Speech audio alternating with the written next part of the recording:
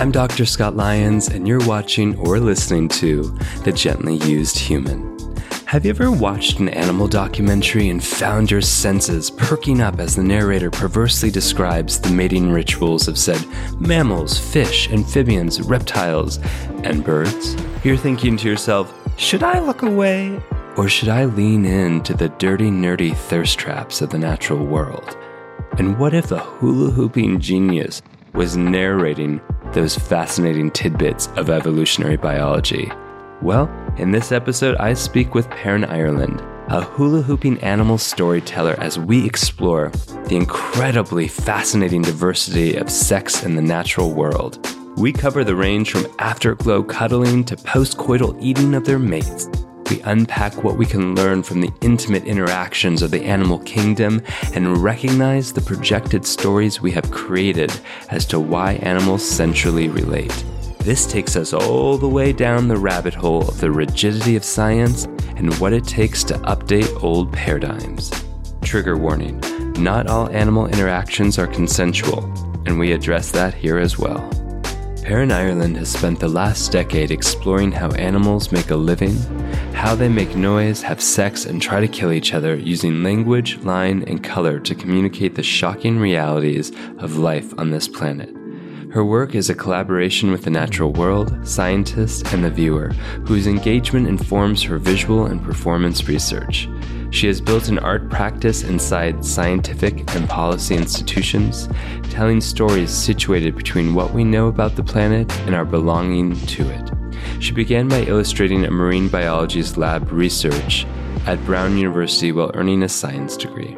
From 2012 to 2022, she created watercolor animated videos about climate change, oceans, and endangered animals at the Natural Resource Defense Council. Her work has appeared at many museums and scientific institutions. Find her recent work on Instagram. The Thirsty Science weekly email newsletter is a great way to stay up to date on the latest animal drama she draws. So get your hula hoops and join us in this hip-thrusting and mind-blowing episode. Welcome to The Gently Used Human, everyone, and welcome to my dear, sweet, amazing guest, Perrin. I just want to say you are the queen of thirst traps of science, and I just want to hang out with you all day and nerd out.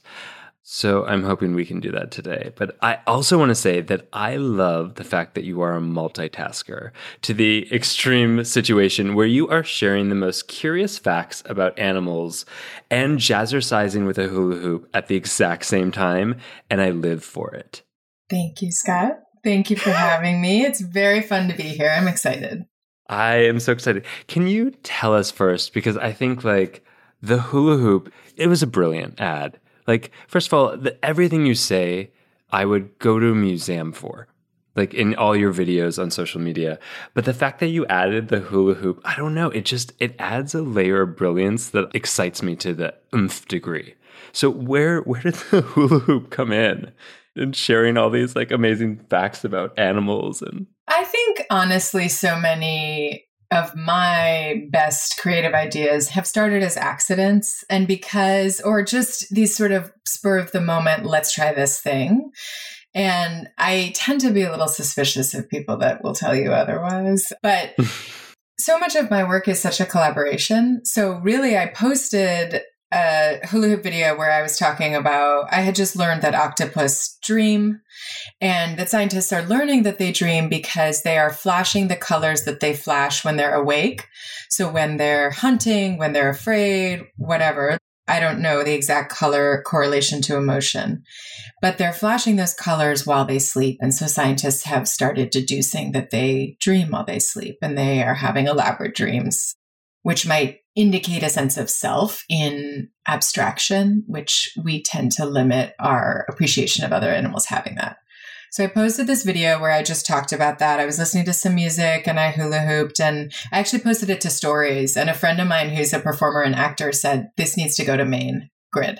So I put it in the grid and people responded strongly. And I did this little joke. I did the hashtag then thirsty science, because basically I have been making stories about science for my whole career, and I wanted to see if I really thirst trapped it up for you. If I just did the thing that is so explicitly about getting you to look at me long enough that you'll listen, will you listen? And they were like, we will. So that's how it started, is just kind of pandemic boredom playing, and it grew into this whole other thing. I love it. Could you imagine if our third grade science teachers just started like fucking hula hooping every time they were talking about like biology and deconstructing bonds and, like chemistry? Like, it would work. I know. Are you a fan of the Grease movies, the Grease franchise? Oh, Grease. Yeah. Did you watch Grease 2? I did. Okay, well, I think Grease 2 is profoundly underrated. I am Changed my Grease mind. 2. Oh my God. But do it while hula hooping. I would love to. Maybe I'll make a special reel inspired by this podcast where I just talk Grease 2, because I love it. But they have this incredible song, Reproduction, where they take over a science class and they sing a really sexy song about plant reproduction. And when I was a kid, I remember thinking, if we could talk about how much sex is happening and how wild it is, this could be more fun. But it's this whole, I'll send you the song Reproduction after. They say, make my stamen go berserk. Oh my God. Yes. Make my hot. stamen go berserk. It's hot. Yeah. Yeah. Do you remember Bill Nye the Science Guy? Mm-hmm. Oh my God, I had the biggest crush on Bill Nye. I can't remember if I talked about it in a previous episode, but I had a friend who lived next to Bill Nye, and I would just like stand outside and hope that he would see me so I could like totally like science flirt with him. Incredible. But like making science fun, making it interesting, it is, and then making it a thirst trap. You just took it to a whole new level. Well, it already is a thirst trap. I just capitalized on it. You're right. I mean, the content that and we'll get deeply into that content for those who are listening, the content that you share and you narrate is like, it is a thirst trap. I mean, you're literally talking about the curious coupling and sex of animals and all the most interesting facts that I just get so excited. I get overwhelmed in watching your videos. Like, there are times when I have to like just tell myself to go to bed because I keep watching them. I keep binge watching them. Like, and even in prepping for this podcast, I was like, where do we even begin? Is it with wombat poop or cockroach sex? Or like, I don't even know. There's just so many good stories and facts out there about that you're sharing. I think being overwhelmed is an appropriate response. And for me, it's really about swooning and feeling, it makes me feel so grateful to be on this planet at this moment in a planet's evolutionary life. The idea that life is that creative really moves me, that there are all of these versions to solve the same problem. It feels to me like life force, life itself, evolution, whatever your philosophical orientation or spiritual orientation is to it, was basically like, hey, I'm going to show the fuck off. Like, oh, you thought that was cool? Watch this bit. Like, she's just like, boom, bang, bang, with every option that she comes up with. She outdoes herself. It's like she was in competition with herself to make the craziest possible ways for life to make more of itself. And that makes me feel a lot less lonely and really titillated and excited to be a sentient member of the Earth community right now. Especially at this moment in technology and science where we can watch these things better than ever. We have genetic advancements that allow us to understand it better than ever. What a cool time to be alive to learn all this. Yeah, it truly is. To go back for the hula hoop for a moment before we get into the thirst traps of science itself, I wanted to, I don't remember if I've ever shared the story with you, that I, in second grade, won the third place in the hula hoop contest at my elementary school. And it is something that has stayed with me my entire life. Amazing. I can't remember if I told you. But so when I got my first office working as a therapist, and I put all my degrees up on the wall, and I also put that plaque on the wall that I got third place in the hula hoop contest in elementary school. And I mean, even now I laugh at the fact that I put that up next to a bunch of master's degrees and PhDs. But what an inviting thing for people coming into your office to be like, I see where the priorities are here. I think I can get down with this guy. The priorities are jazzercising with hula hoops. Mm-hmm. That's right. I mean, keeping it light, bright, and tight. did you ever think did you ever think of like alternatives like baton twirling? Or like, like are we evolving this into other forms of athletic entertainment? Well, this is where I'm very much an elder millennial, because my understanding, although I do not go there, is that on TikTok, doing all manner of activities in the home while you tell people stories. Uh-huh. My understanding is, and Jessica Valenti, who's a feminist writer who's doing incredible abortion coverage through her newsletter, she does a feminist TikTok roundup every week. And she'll post videos where feminist TikTok, they'll like do a whole makeup video and they'll be putting on their makeup while they explain to you new abortion restrictions. So I think there is really cool widespread use of the tool of like, I'm in my house and I'm eating this soup. There's like an ASMR leg of it, I understand. And then there's like, you're going to be with me while I cook this meal, but I'm talking to you about this other stuff. So I have wondered in other moments if there's something else I want to add to the mix while I tell people stories. And also people request a podcast actually, like, which I would do maybe just a little mini something, but where it's just my voice talking to them about, I don't know.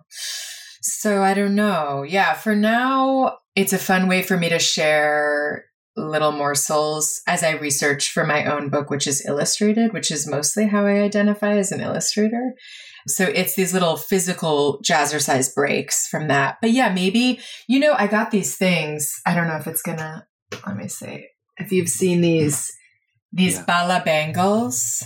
Oh. So this is true. So I'm a mouser-size bitch. Did you ever do that? What's a mouser-size bitch? Saturday mornings, the Mickey Mouse Club, 6:30 in the morning, I would wake my father up on Saturdays and I would be like, let's go watch Mickey Mouse Club. He would go sit with me, bless his heart. Uh-huh. And there was a segment called Mouser-size, which was jazzercise for kids. I lived for it. And then I started doing Saturday morning jazz class because I was in a jazz company. But these bala bangles you put on. Oh, they're like weights, like back in the 80s when we used to like run with weights. They're back. And they're chic and they're very millennial. This is millennial pink. Oh, millennial pink is all the rage. Yeah. So maybe I'll do something with those. I feel like I should come visit you in Brooklyn and we should just put them all over our body. The banglet will be like a banglet tribe. That would be so fun.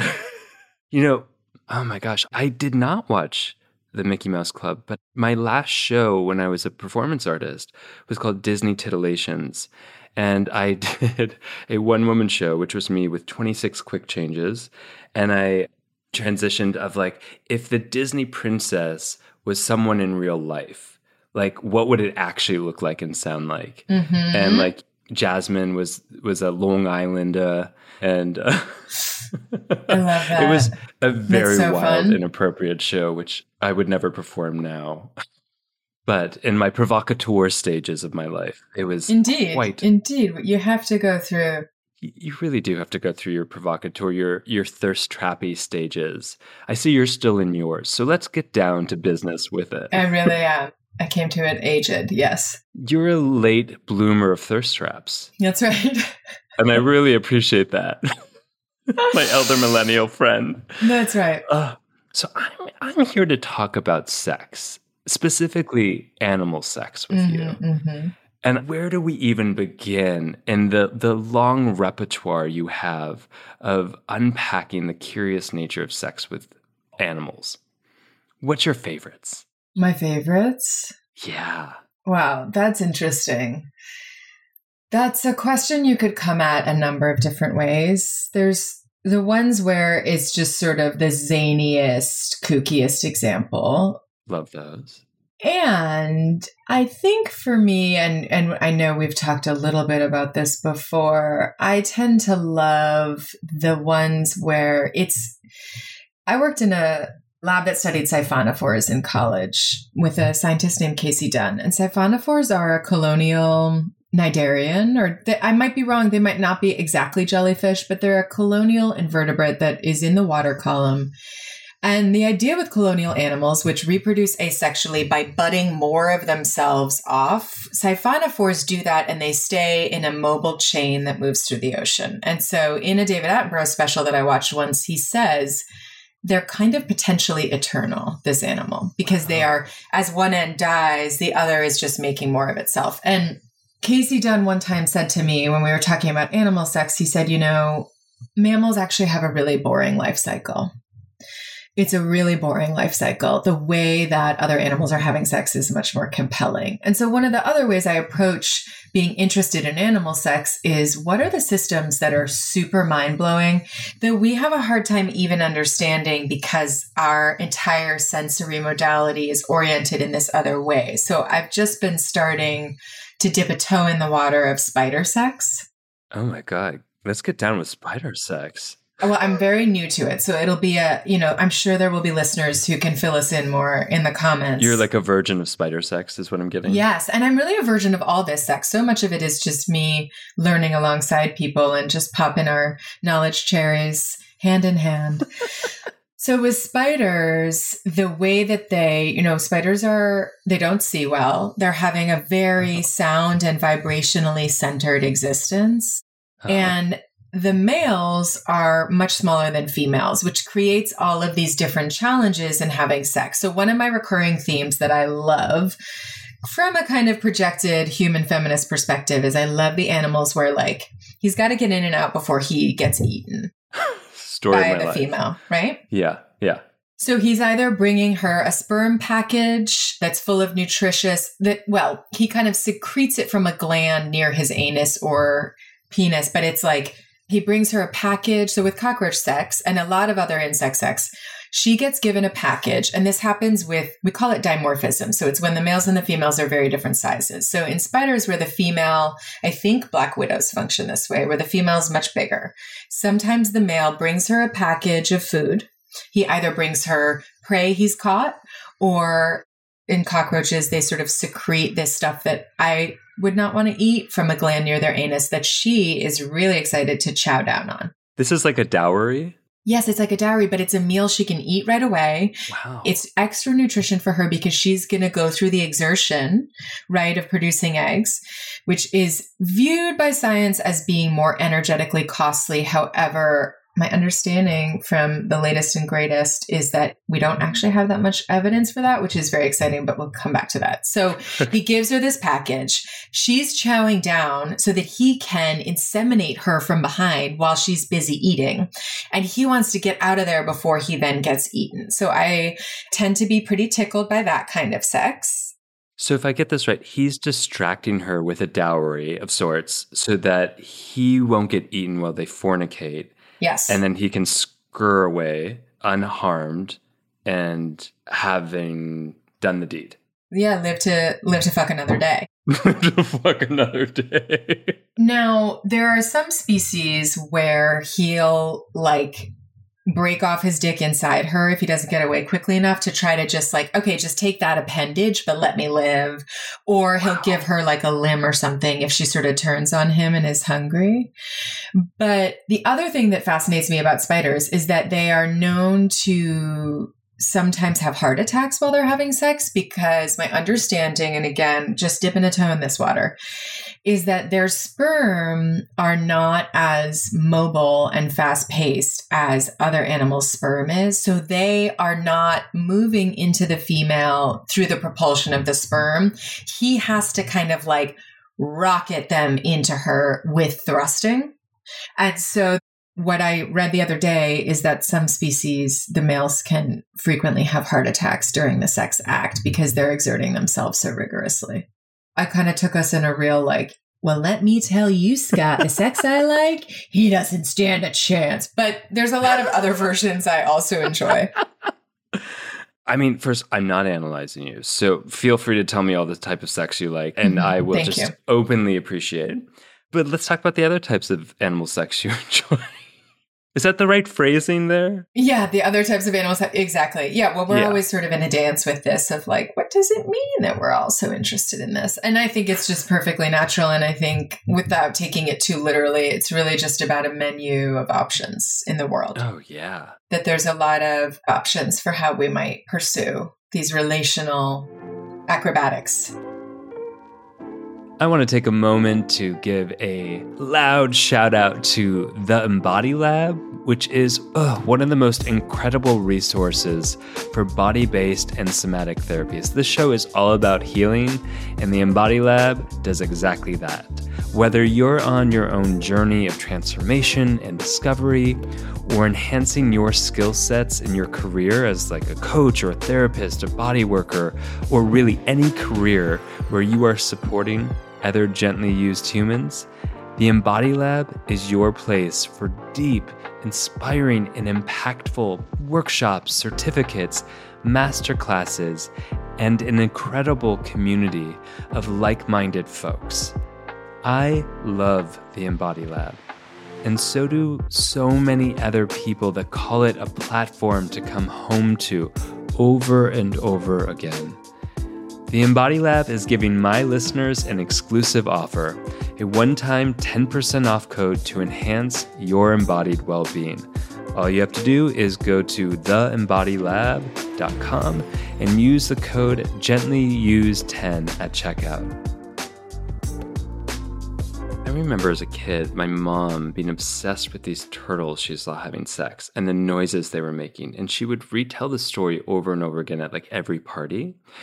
And it occurred to me as a 7-year-old, I was like, I wonder if they talk about themselves having sex in the same way, with the same excitement, or would they like to observe other people having sex in the same way they enjoy talking about animal sex?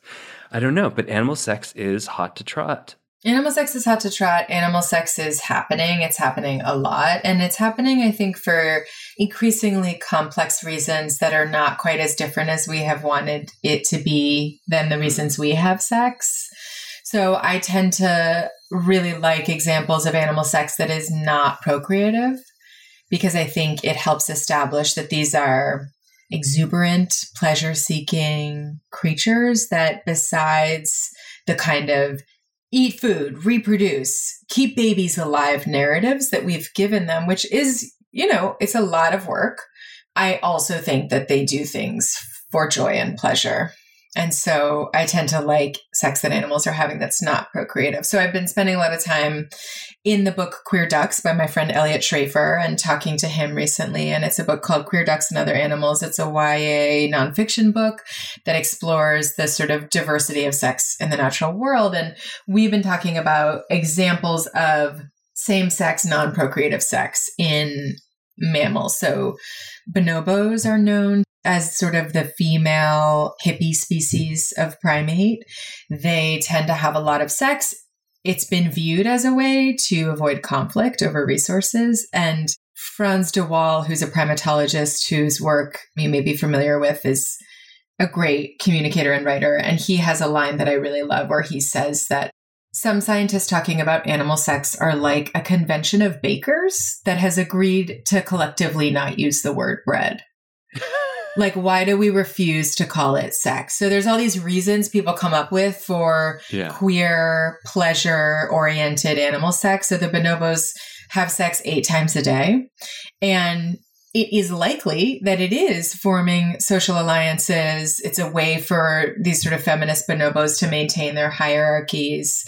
And they are getting off. Yeah. They're getting off. So I love bonobo sex. I love male dolphin gay sex. Dolphin sex is a source of endless fascination for me, and they're my favorite animal. Tell me more about this dolphin sex. So when I was 18, after high school, I worked at a dolphin lab called the Dolphin Institute that is now no longer, but it was the research lab of a scientist named Dr. Lou Herman. And I don't know how much of the history of dolphin research you're familiar with, but I can give you a quick overview. I am a virgin to dolphin sex. Behave. I know. So dolphin research, there's a long-standing human fascination with them for obvious reasons. And there was a guy named John C. Lilly who really advanced a lot of our cognitive understanding of them in the 60s and 70s. And then as he was getting more involved in acid experimentation, his work starts to like go off the rails with them, which is this whole other story we can get into. But his, I would say, kind of intellectual inheritor and carrier forward, really, of deep work about how dolphins experience the world, how dolphins navigate the world, dolphin communication, cognition, memory, capacity, was carried forward by a guy named Dr. Lou Herman. And I just kind of wound up at his lab after high school as an intern. And there were 3 dolphins that were living there. There was a male named Tiapo, there was an older female named Akekamai, and there was a female named Phoenix. And we, as little lab interns, we would go to the lab and you would do 24-hour observations on these dolphins. And as a caveat, I'll say I'm a lot more interested in dolphin research in the wild today. These are wide-ranging oceanic animals built for incredibly long migrations, and the size of tanks that they were in is not something I would recommend going forward. And not to mention the sensory stimulation and learning. But we would go and we would do nighttime observations. And dolphins are crepuscular/nocturnal, and they would just be going at it at night. I mean, it would be like, because dolphin sex is essentially this. That's about how long it takes. I mean, they have prehensile penises, so they have like thumb penises because it's 2 torpedoes trying to have sex with each other in the ocean. So you have to have a penis that can grab. Yeah. So they have just a ton of foreplay. We used to do in OBS. We had this amazing veterinarian. I forget her name, but she would call it a Ross Jenny. And that was her shorthand for the term was rostrum to genitals. So that's a dolphin will put its rostrum in the other dolphin's genitals and make these clicks and beeps. They basically, their oral sex is echolocating in each other's genitals. There's a guy named Bruce Bagamill who wrote a book called Biological Exuberance in the 90s. Have you heard of his work? No. It's, to this day, the compendium of gay animal sex. It is the Bible. And he has kind of, I can't track him down. Like, he's sort of gone away again. And it's not clear what his research affiliation was at the time, but he's such an icon to me. And there's these amazing line drawings in the book. And there's one where these dolphins are doing like a boner to blowhole situation between 2 males. So gay male dolphins, I've just been learning about from my friend Elliot. One of the major social organizations in bottlenose dolphins is these groupings of kind of gay male kingdoms, as Elliot calls them. And they are having sex with each other 2.38 times an hour. Oh, they're doing incredible feats. Like the rostrum is in the other dolphin's genitals and it's like pushing him up out of the water in these incredible acrobatic leaps. Like, the thing I love about dolphins is they're truly incredible athletes and gymnasts, and they don't hold back in their sex lives with those capacities either. So there's this kind of like, watch what I am capable of physically and eat your heart out while they're doing all of this. Yeah. So it's thought to be a sort of social cement and a social glue, these bonds between males. And then in the last couple of years, there's a scientist named Patricia Brennan who's been studying the clitoris for decades. And I believe, I don't know if she was on the team. I'm forgetting who led this piece of research, but there's new evidence that the dolphin female clitoris has more nerve endings than ours. So it is believed to be able to experience more sensation. And scientists, because they want to be careful and they want to be sort of putting forward the next advancement in the research and not drawing too many conclusions, all of the papers were like, it is possible that they experience pleasure in these areas. And it's like, okay, dolphins have whammo clits. Like, yeah, they do. But they also have labyrinth vaginas, because if you have these groups of male dolphins that are cruising the ocean, there's a fair amount of coercion and non-consensual stuff that happens. And so, oh no, in multiple different animals. Yeah. I mean, that just ruined my like innocent dolphin fantasy. Just that they're all super nice and like consensual. Yeah. Wow. Not so. There's a lot of stories I share that are right on the edge, and grappling with not only do we get to come in and celebrate these things we love about animals, also they reflect to us things that are painful to grapple with about what's happening in our own societies too. But one of the things I think that's sort of interesting evolutionarily in these instances, and this happens with ducks too. So a lot of people, when I'm at a cocktail party and they're like, well, what do you do? And it's like, okay, here we go. It's not like I'm a doctor. I am a nurse. I mean, I would have a lot of follow-up questions for a doctor or a nurse, and I'm sure those people get shown body parts and stuff that they don't want to deal with. But we do. With ducks, a similar thing happens where there's coercion, and both duck and dolphin vaginas are sort of labyrinth. There's these sort of trapdoors. There's these dead ends. I mean, duck vaginas are famously like nooks and crannies, and you can get lost in there. Basically, it's their way of deciding, if you and I have had sex I didn't want to have, I'm not going to let you inseminate me. Wow. Which is, of course, where we diverge from them mightily, because humans don't have that capacity, despite what you might hear Republican politicians saying. We cannot decide if we get pregnant from rape, but dolphins potentially have the capacity to shut it down if they had an engagement they didn't like. Wow. That is some evolutionary realness. Yeah. That is some development. Mm-hmm. Shit. Yeah, there's this history in science writing of calling it the evolutionary arms race of genitalia. And I think as a feminist, I'm like, yeah, bring in your military metaphors, guys. Okay. But you do see this real conversation happening. I mean, look, we're understanding the nature of nature. That is also part of being gently used human.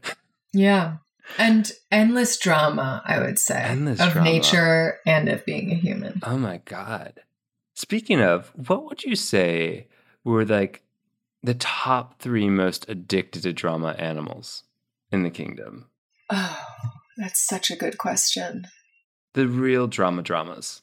The one that's coming to mind, I'm going to share about this one first, and we'll see if others come up. Because I have to say, by and large, I mean, there definitely are dramatic animals. So the first one that's coming up is the naked mole rat. That would have been my first choice too. Yeah, you agree? Yeah, 100%. Right? Tell me why you think so. Because they're naked and they're moles and they're rats. But why would you choose them?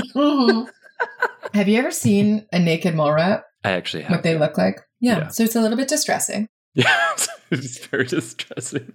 And they're living their lives in these colonies. What I find dramatic about them is that they've taken, it's almost like seeing this mammal take the model of social insects, but apply it to mammals in this insane way so there's a naked mole rat queen, and she is in social insects. They pheromonally prevent. So there's a queen in a social insect colony, like your termites or your ants. And she is pheromonally controlling her worker females. They are not reproducing because she's the only one that is reproducing in the colony. It's her genetic line. They're all her daughters. It's her genetic line that's going forward. But she's controlling that chemically. And they've done research on naked mole rats, and I was reading about this in Lucy Cook's book, Bitch, which I highly recommend. It's called Bitch, and the subtitle is On the Female of the Species. It's a divine book. So my understanding, and again, I do want to flag, I make 1.5-minute long videos about all these animals because I have the attention span of a gnat. And basically, once the video is over, I make no commitment to maintain the information. So we'll see. We'll see if any of what I'm saying right now, I'm just coming on to spin myths for you and whatever. It's fun.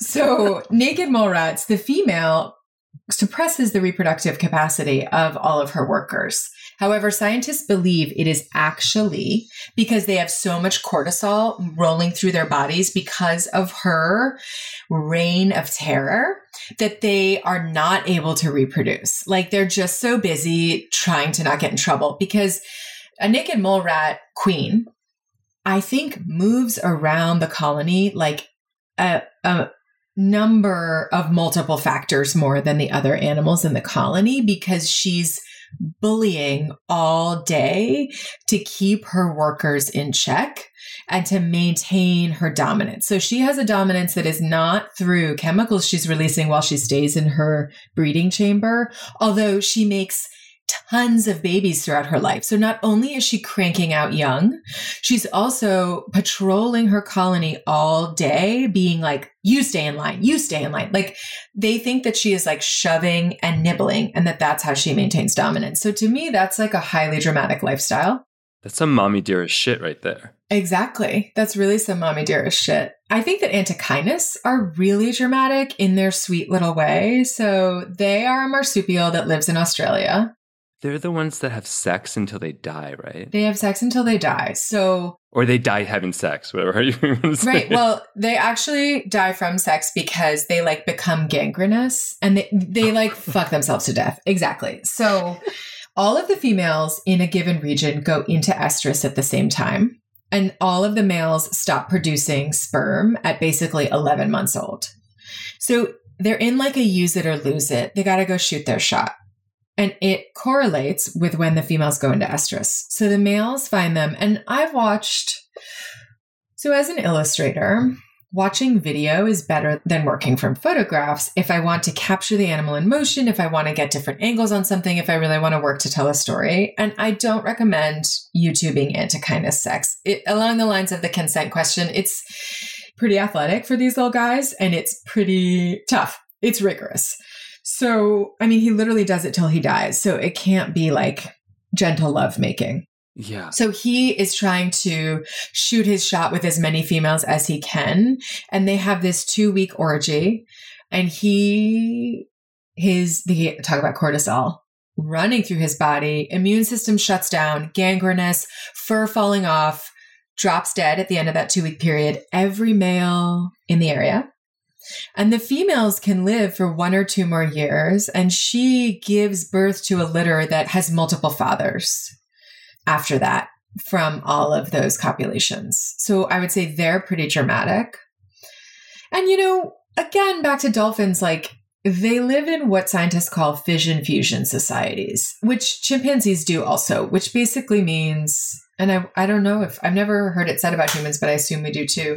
It basically means the dynamics are constantly changing. So it's just this constant alliance forming, alliance breaking. I'm with them. They're with me. We're doing this. We're doing that. Like, these incredible photographs you see of dolphins hanging out with other kinds of whales and other kinds of dolphins. And it's like, I was doing research for this gay dolphin comic I did this week for my newsletter. As one does. As one does. I actually went on a date during it and they were like, what have you been doing this morning? And I was like, working on a comic.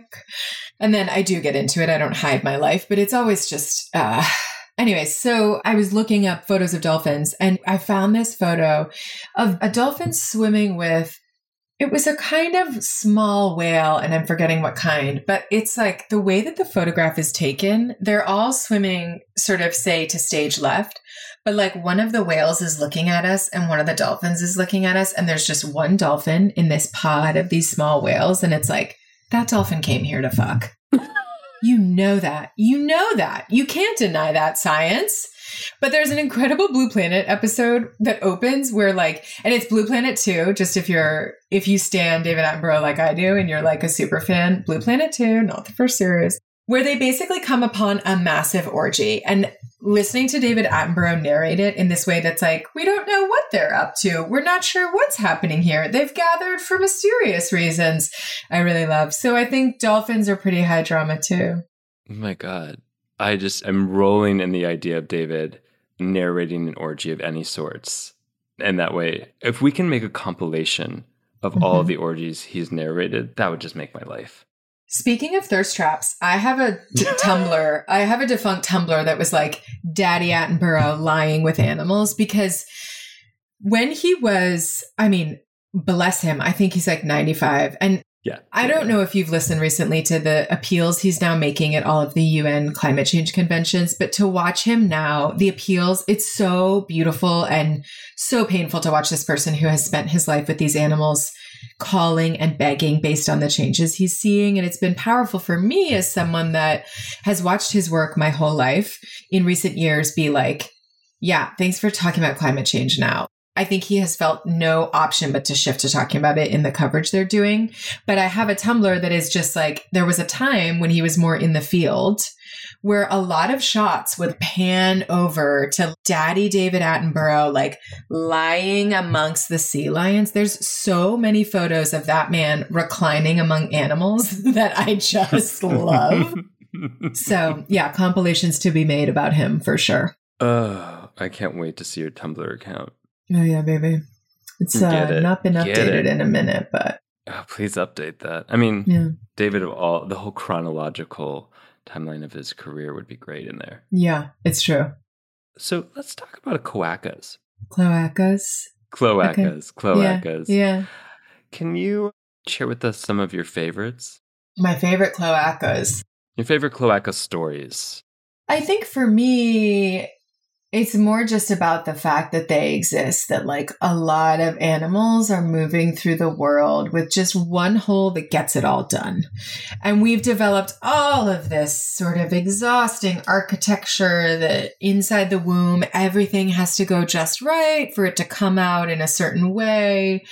Right? Because humans, at one point in our embryonic development, we also have cloacas, and we have evolved to have separations happen once we come out. And so I think for me, they call that the undifferentiated to differentiated. Exactly, right. Ontogeny recapitulates phylogeny. Yeah. Oh, but you said it much sexier than I did. Well, that's just the nerdery. The dirty nerdery in me, baby. Dirty nerdery. That should be, you got to get that as a hashtag. Dirty nerdery. There's someone I'm forgetting who has a Talk Nerdy to Me podcaster show. I forget who it is, but yeah, it's a good title. So I just love a cloaca period because it's just kind of funny to watch again with the videos. I mean, if my computer was ever subpoenaed and they were like, let's look at these Google searches. It's like, puffins having sex. This video of puffin sex. I mean, the work for the dolphins, because dolphins, there's a lot going on the internet about dolphins. You have to be careful. And so this week I was like, gay dolphins, like typing that into Google or gay dolphin sex. You have to really kind of, anyways. So writ large, I just am here for cloacas. It's just a pop. That's literally how long bird sex lasts, and it gets the job done. I think a cloaca I admire is the platypus cloaca because they're mammals with cloacas, and they're kind of out here just representing talk about elder millennials, the elder mammals, your monotremes. They don't need to do a whole lot else. They're getting the job done with that cloaca. And that's, really all there is to it. I'm trying to think of recent stories of cloacas that I've enjoyed. I mean, it's just efficient. It's just plain efficient. It's just plain efficiency right there. And there's something to me that's so honest about diarrhea from the place I'm also going to have sex with you with. It's just kind of animals don't hold back. No. Speaking of gayness. No holds barred. Yeah. Any thoughts on that, Scott? Yeah. I mean, let's go to that. Some of my favorite, you've named some of your favorite books, and some of my favorite books are in the same realm. I love Evolution's Rainbow by Joan, Roughgarden? Roughgarden, yeah. Roughgarden, yeah. Yeah. And Sexing the Body by our, I think our mutual favorite author, Anne Fausto Sterling. And the confronting what they refer to as like created truths, where like science is a social construction based on bias. And I think that's so apparent when we start to really take off the filters of Darwin, so to speak, that we've been told, and start to see the actual diversity, and, to shift from a idea of animals only procreate, or only's job is to procreate, versus like, oh my gosh, they also like pleasure. It's just such a radical disruption in the fundamentals of biology, of science, as we have been taught. And I want to kind of talk about that. Like, it's not like we're going to get into some severe anti-Darwinistic shit here, but like disrupting science and disrupting the created truths that we might not even know were created. Which is so exciting. It's really fun. It's a scary thing, and it's fun to be like, what needs rewriting? Yeah. I mean, I can say even one of my favorites. Like, I was talking to my niece a couple of years ago, and she was in 4th grade or 5th grade science or something. And she was talking to me about what she was learning in school. And she was like, I learned that males are males because they have testosterone and women are women because they have estrogen. And I was like, well, that's not right, honey. She goes, but that's what it says in the book. And I was like, well, your book's wrong. And I was like, according to Anne Fausto Sterling and other pioneers in uncoupling bias and science, like we really understand, like in one of the wars, we discovered that cis men also produce estrogen and that they hid it so as not to seem weak to the enemies whom they're at war with. And I was like trying to explain that to her. And like that sort of bias has continued as our fundamental understanding of science. And that's a created truth as opposed to the true reality of science. And there's so many of those. Yeah, there really are. And it's, it's not a coincidence. Like who was in the room when the stories got told the first time, who was kept out of the room. I've not read the book by some dudes, I forget their names, Leviathan and the Air Pump. It came out maybe in the early aughts, and it's the story of kind of the first scientific experiment, which is this experiment that happens where this big air pump is being worked. And the real thing about that experiment is that the first scientific paper emerged from it, which was reviewed by colleagues. It was written, a record of what happened during the experiment was written down. It was reviewed by colleagues, and it kind of entered circulation. I think the Royal Society might have existed at that point. So it sort of gets taken up by the community, gets feedback. So this is establishing what an experiment is. And Donna Haraway does this incredible writing about it when she's, talking about her theory of situated knowledges, that who makes the knowledge and the gender, race, class, experiences they've had shape how they see the world and the questions that they're going to ask. And she talks about how in the room, when they were working that air pump, it's something that we all learned in school. I don't remember what they were doing. I don't care. They're working that air pump. Everybody's so pumped. They write down the first scientific paper, the record of what happened. There were slaves working the pump who are not written down in the book. And there were women in the room whose names were not written down.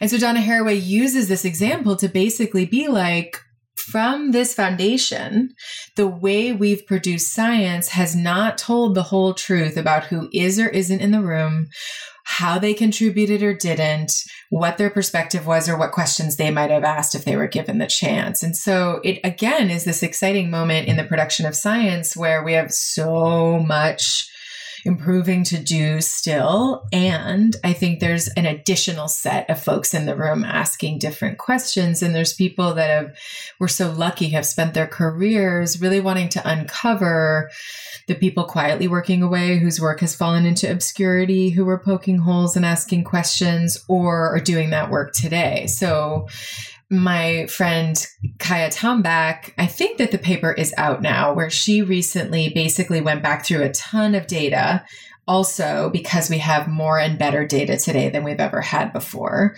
And she really re-examined Darwin's assumption that male mammals will be bigger than female mammals. Because his idea was, the male mammals are competing to have sex, and so they're going to be bigger than female mammals. And his examples were the pinnipeds and carnivores and bison. And Kaya puts forward that if you keep studying bison and pinnipeds and carnivores, that idea will be right and true. But if you look at the broader diversity, right, in bats make up most of the diversity of mammal species. There's a ton of bat species. So if you're looking across mammal species and you take that data into consideration, bats and rodents make up most of mammal species, and they are not having male-male competition that centers on size in order to have sex with females. And many bat species are the same size across gender. And we're in the binary right now. So she references the work that a woman scientist whose name I'm not going to remember produced in like 1979 that has just like not really been referenced, not really changed the game. It made an impact, but it's so cool to see scientists today being like, and also actually there's a precedent for poking these holes and asking these questions. And a new piece of work that Kaya is doing that I'm really excited about, per what you were saying before about definitions of gender, another one that comes up a lot is that sort of animal sex, right? So in nature, we're not sure what animals' genders are. We can't ask them. And Joan Roughgarden puts forward the idea that an animal's gender is how they perform their sexual role, and that there are a lot more genders in the animal world than we give credence to.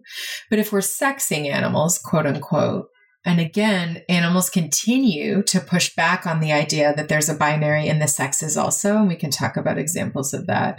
One of the ways it's often done is who produces which gametes. So like who made the sperm in this scenario and who made the egg. Oh, that gets complex. It gets super complex, and it's traded, and it's right. There's different stuff going on. But the other thing that Kaya is doing that I'm so excited about is so much of Darwin's sexual selection theory and the scientists that have followed suit reinforcing Darwin's ideas. And again, to all the Darwin heads out there, hey, he did good work. Like, we agree. Great job on a lot of shit, my guy. It's just that it's time to update some stuff. And it's just that we now know that Darwin didn't include a lot of stuff he knew because he knew how controversial these ideas would be. So like, it's also even bringing in more of Darwin than he let be in some of these books, which we can talk about in a second. But basically, Kaya is starting to wonder this idea that Darwin has that making eggs is really energetically costly. So the females, their whole orientation to sex is around how much care they're going to put in their young and how costly it is to produce their eggs, which we see filtering out into our concepts of human women too. We're made for devotional care of our young, and we have sex with the least unbearable man, right? It's really just about like, what's the least bad? And Kaya is like, I want to actually study what the energetic investment is in the gametes and like really find out once and for all, is that so? And there's all this research scientists have been doing for the last 40 years that shows it's not just that females are having sex with the least worst animal. It's that their choices over millennia have shaped how those very animals are. They've shaped the frequency and kind of incantation of male frog noises. Like frogs have come to be making sounds the way they do because female frogs liked it over millennia. They've shaped peacocks. Like female choice has actually made the world in a lot of ways that we don't talk about with that lens on it. And I think those conversations are really exciting. That's amazing. Isn't eggs, like in terms of gametes, like they're already done by the time you were born?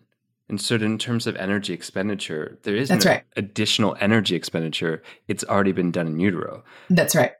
Okay. I think so. Yeah. I mean, we got to get a real evolutionary biologist on here, but when I studied embryology, that's what it said. Right. You come out with what you've got. You come out with what you got, whereas opposed to if you're developing sperm, it's a new continuous development cycle. Yeah. Right. This show is also brought to you by the absolutely stunning and powerful tools for transformation that are created by Omala.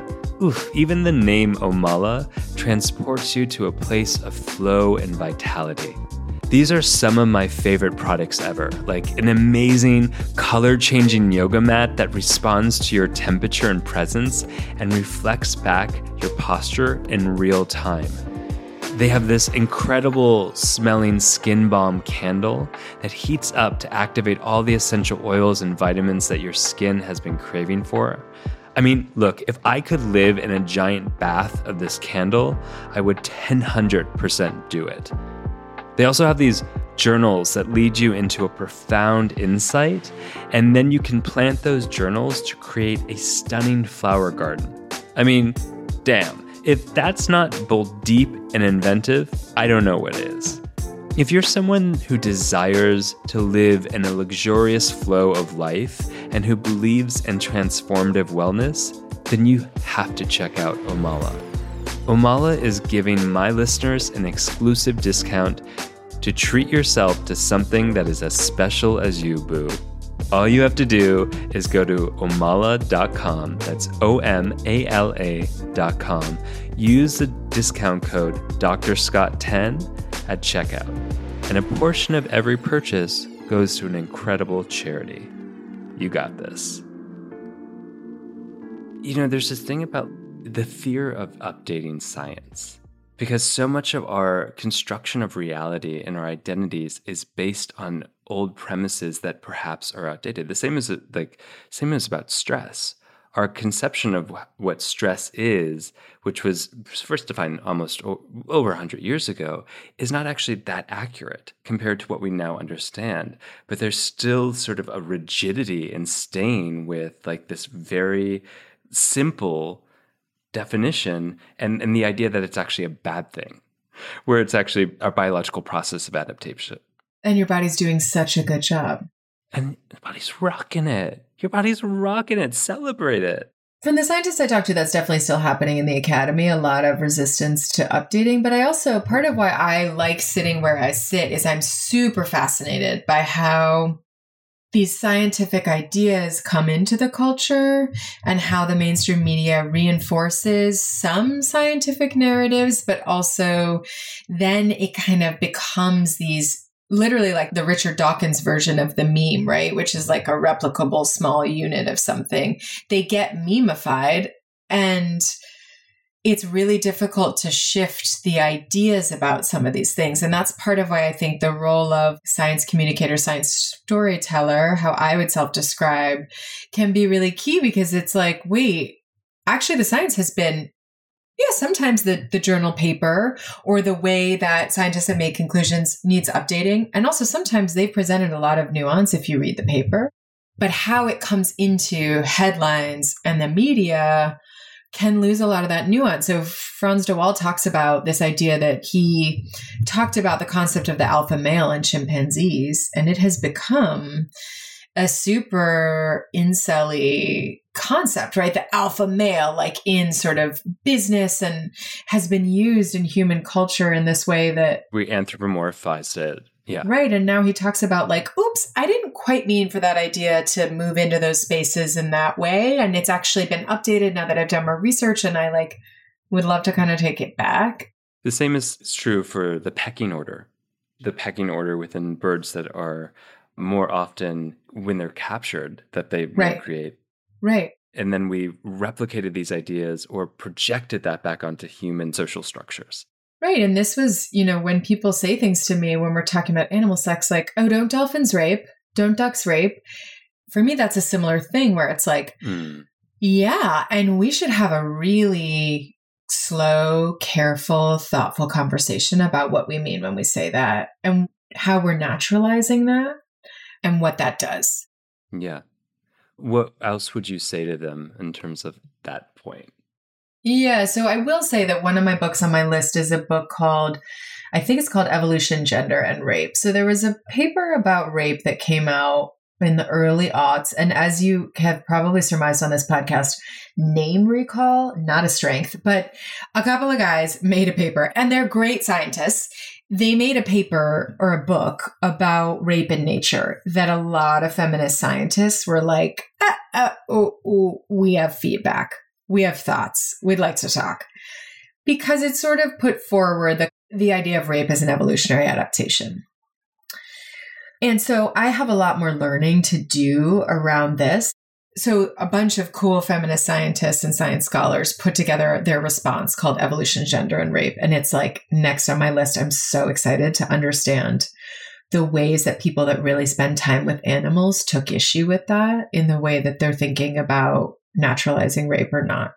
I think what I would say to a human that would say something like that to me is along those lines of like, I think when we talk about it being only natural that animals rape, that has dangerous implications for humans. And because humans are different, because we are world builders, because we have changed the shape of the world as of today, because we have the capacity to alter our environments, to do all manner of things, it means that we get to have a really different set of conversations about what power and violence and patriarchy are doing in our communities and how we want to work to change it and keep people safe. So, and those sweet people are just like, oh, I learned that dolphins rape. Like 9 times out of 10, they're not coming at me in a conversation trying to sort of make it okay. But I think being careful about our word choice and also owning like, I had a friend send me video from the aquarium. She took her toddler to the aquarium, and the belugas started having sex, which is one of my favorite things. That is a fun YouTube wormhole, is like aquarium videos where everybody's trying to have a family day at the aquarium and the animals are living their lives in captivity. And if you're a marine mammal who has sex multiple times an hour in a glass case, people will see it. So she sent me this video of it and was like, I felt really distressed at the aquarium today. I saw this happen. The female didn't want it. He kept pursuing her. I feel really upset. And I think it's just important I don't think humans, based on a pretty big sample size at this point of people responding to me on the internet when I talk about animal sex, I don't think it's real to be like, we can't anthropomorphize. I just don't think that's real. I just don't think that's human nature. I think we tell stories about ourselves based on what we see in the world, these animals that we relate to. We can do that thoughtfully and carefully, but we still do that. So I think it's important to own, like, I saw that, it distressed me. I learned this fact, it feels distressing. I learned this fact, it brings up painful memories. I'm going to talk to someone about that. Like, I'm feeling triggered, right? Any of those things. I think it's okay to own and hold that, and also to own that those animals can't tell us what's happening when that happens. And so we're not sure. And we can own and name that it looks pretty violent, and we're not quite sure what's going on. Yeah, there's a bit of projecting that's likely happening. And I really appreciate that. Like, if you're having feelings, if you're being triggered, turn it back to you. It's just the same in human interactions. It's like, tune back into what is present in your history, in your body in this moment, and stay with that. It is paramount, as opposed to depositing it all on something or someone else, where you disempower yourself in the process because you can't move through something if you're projecting it all out at someone else or something else. So as a aquatic aficionado of sorts, I'm curious, do you know the leader of the orca militia, like the orca group that is attacking yachts? Personally, am I in touch with them? Yeah. I'm not, but I've heard that their name is Gladys. Is that right? I think it's White Gladys they're calling I think them. It is Gladys, yeah. Yeah. Do you know Gladys? Yeah, we send letters. So it takes a long time. Your pen pals, yeah. Yeah. I wish that I knew Gladys personally. I mean, that's an amazing story. Yeah. And I also like how it's being captured in the news. And again, the projections and the narratives we are writing on behalf of the animals. Yeah, the memes are just killing me. I saw one yesterday. I have spent a fair amount of time with the Harry Potter books and movies. And there was a meme that was like, this is J.K. Rowling's $29 million yacht. I don't know, some unbelievable yacht. And the person in the meme was like, orcas, do you know where it is? Do you want to find this boat? Yeah, I think it's really fun for people to see orcas fighting back, if that's what's happening. It seems to be a real unifying moment where people are excited to root on this underdog. And, I just imagining, but also there's plenty of evidence that there are a lot of animals that can maintain memories, can maintain grudges, can take action on those grudges, have agency and individual choice making where they take actions to take care of themselves. I did see a meme that I thought was really powerful where someone was kind of saying, when Black and Indigenous people destroy property, it's looting and rioting, but when orcas do it, it's righteous rebellion. So I do think the way we talk about these things and who we get behind is very much at play. And it's really fun, especially if the idea is that Gladys is in charge, because we do know that's how orca pods learn. They learn from the matriarch. Yeah, that's right. And she shows them what to do. Yeah.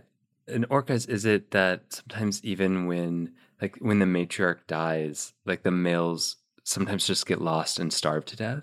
Yeah, they can have a really hard time because they've been with her their whole lives. And yeah, there's a kind of social disruption that happens. And I was actually reading recently in the Southern Residents, I think people are worried, and this is happening with elephants too, that in elephant the matriarchy is similar, where you have these 60 or 70-year-old matriarchs. Sometimes orcas can get a little older, who hold a lot of knowledge and are really kind of holding together the group. And so when there's a loss of these matriarchs, this sort of social disruption that happens and waiting to see who's going to kind of rise as the next matriarch, I think can be very difficult for those animal communities. And there can be a lot of loss and kind of dispersing.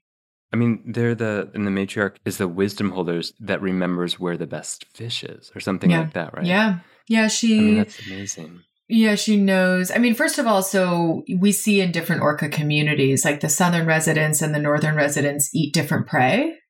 I think that's right. Or it's the residents eat different prey than other nearby orcas. I'm forgetting the distinction, but like a lot of orcas eat other mammals and the southern residents eat just salmon. So they're taught that in their communities by the matriarch, what we eat, where we eat it, historic fishing grounds, what areas are safe when to go where, when, a lot. They learn a lot. Elephant matriarchs, the older matriarch, can distinguish way more predator sounds than younger elephants can. So she's teaching them. But even to the tune of like, is that a lioness that's alone? Is that a lioness that's with her cubs? Is that a male lion that's alone? Which is different levels of danger for the herd. She has that level of distinction that she conveys to them. Wow, that's amazing. Just the last thing I'll say on that is, when we have these debates about animal culture, humans make books, humans make museums, humans make the Great Pyramids. Yes, so we make these artifacts of culture that we can see. But to me, a loss of knowledge when you lose seasoned individuals is a loss of culture, right? Transmitting information between generations in that way, to me, is culture. It just maybe doesn't manifest in ways that we're familiar with. Yeah, well said. So I'd like to play a quick game with you, which is I'm going to make an animal sound, and then I'd like you to tell me your favorite fact about that animal. Oh, God. Okay. And if you need to call a friend. This is like newlyweds. This is like a newlywed games. And if you need to call a friend, perhaps our mutual best friend, they can help you to identify the animal from the sound. Okay, great. And I did a lot of research to prepare for this. Oh my God. So this is the first animal. Puffin! Puffin! Oh. That's a really good impression. So the game is I tell you the first thing that comes to mind. First thing that comes to mind or your favorite fact. Yeah. One of the things I love about puffins is that they fledge their nest, I think, when they are, I don't remember how old they are. They're babies. And they spend like 3 years at sea. A puffin is an 8-inch tall bird. They are a tiny seabird. And when they're babies, they take to the ocean and they bob around in the ocean like a cork, ever turning into the wind for this sort of walkabout that they do before they return to the breeding ground where they were born to find a mate and mate for life. Wait, are you saying they never touch the ground for those 2 or 3 years? Yes, I am. Holy shit. And that's not totally unique among seabirds. They bob on the surface. Like albatross do a similar, they fledge and they come back at between 3 and 5 years, I think. And albatross barely touch the water in that time. They fly, though, in this way where they lock their wings in place, and they are geniuses at riding wind currents. They're incredible. So they expend the same amount of energy flying as they do on the nest, which is not a lot. Anyways, that's my favorite puffin fact. Oof. All right, you ready for the next one? Yeah. Imagine that underwater, though. Okay, there's a roar. It's more like a neigh. Nah. Oh, I see. Oh my God, I love that. Very good, very good. That's a seahorse. I guess that's a seahorse. A neigh was the giveaway. Yeah. An underwater neigh. Here, I could drink water and neigh at the same time if you want. Yeah, gurgle it. Okay, ready? Here we go. Yeah. That's good. Okay, now I got a seahorse. It's got to be. There's clear. Nothing else. There's nothing else. So, there's so much to love about seahorses. I will say this. Dr. Camilla Whittington studies the evolution of pregnancy in Australia. And one of the reasons she studies seahorses is that seahorses force the decoupling in our understanding of pregnancy away from the uterus.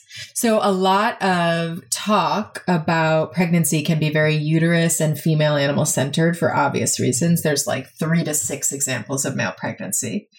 But the fact that male seahorses get pregnant and give birth to live young, and that their bodies go through very similar changes as all pregnant animals do, many female pregnant animals do, is this kind of, again, with the like evolution as trickster and genius game player, evolution's like, what about this example? Boom, imploding all of the theories and the patterns that you want to put down on paper. Like, I give you male seahorses to just defy it. That's why I love them. They're like ground zero of exploding our minds of diversity. Exactly. And they're part of the like, there's like anti-critical race theory parents groups that don't want seahorses being taught in some communities because they're too gender bending. Wow. Right. Wow. Yeah. That's really intense. And may we all learn seahorse knowledge and wisdom. May we all get to learn it. Yeah. May we all get to. Let's do one more. Okay. Okay. That's really good. That might be a squid.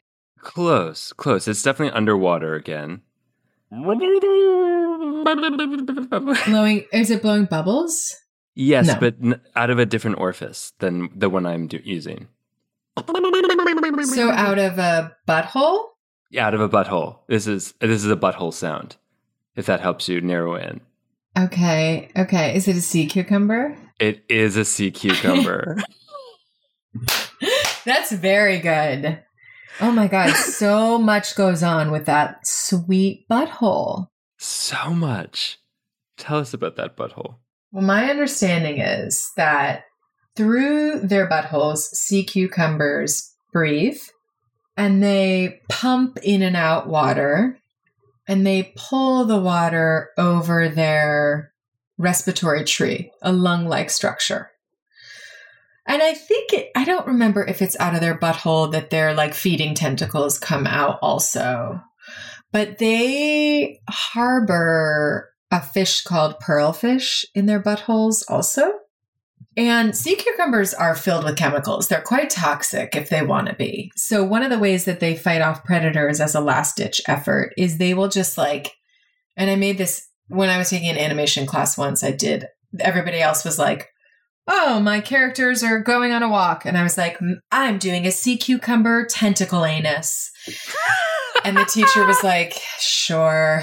And I was so proud of like doing the spray that they do. Basically, when a sea cucumber is super threatened, they flip their internal organs inside out. And it is like a spray of these white, like their innards that are toxic that they try to fend off the predator with. So that was my final project in animation class. As an adult, but also, so these pearlfish are covered in mucus. So they are immune to these incredibly toxic chemicals that sea cucumbers have inside their bodies to protect them from predators. And a little pearlfish will kind of take up inside a sea cucumber anus and live out their sweet little lives, bopping in and out. And they ride the currents in. Like a sea cucumber can try to stop them by closing up its butthole, but it has to breathe eventually. And the pearlfish is like, I know you're going to run out of air, you asshole, literally. So when it starts pumping again, it accidentally sucks in a pearlfish. But I was reading a piece, my friend Ed Young, years ago, and National Geographic was reporting on this incident where they found 14 or 15 pearlfish inside one sea cucumber's butthole. Oh, that's a greedy butthole. It's a greedy butthole or an especially cooperative group of pearlfish. It's unclear. Talk about greedy buttholes. Hello. Oh my gosh. Mm-hmm. Well, one final question before we send you on your hula hooping jazzercise way. Thank you. What are some things that we should just know? Like, as gently used humans, what can we learn from the gently used animals in the world? So many things. One thing that comes up for me is it doesn't seem like animals judge each other for their sexual choices.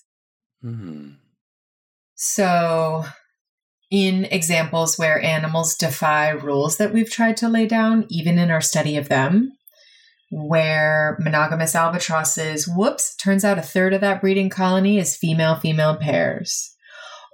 These termites form lifelong male-male bonds. Emperor penguin males are having a lot of sex with each other. Male dolphins are doing it, right? All these examples, there's not been a documented incident that I'm aware of, and I'm balls deep in the literature, my friends, where animals doing that were rejected by their communities, judged by their communities, gossiped about in their communities. So that's one thing we can learn from them, is that they are witnessing each other making sexual choices out in the wide open, and they don't appear to have comment on what the other animals are doing. And this is something that, again, Elliot Schrafer writes about really beautifully. For me, it's just such a diverse menu of really kinky options and really perfectly natural options. So there are species that change gender as a matter of custom or maturation in their lives. There's animals that, are cannibalizing each other after they have sex. I'm not recommending that on the Gently Used Human podcast, but I want you to know it's happening right under your nose. They push back on when we try to ascribe like monogamy or feminism or any of the kind of things we'd like to see them represent.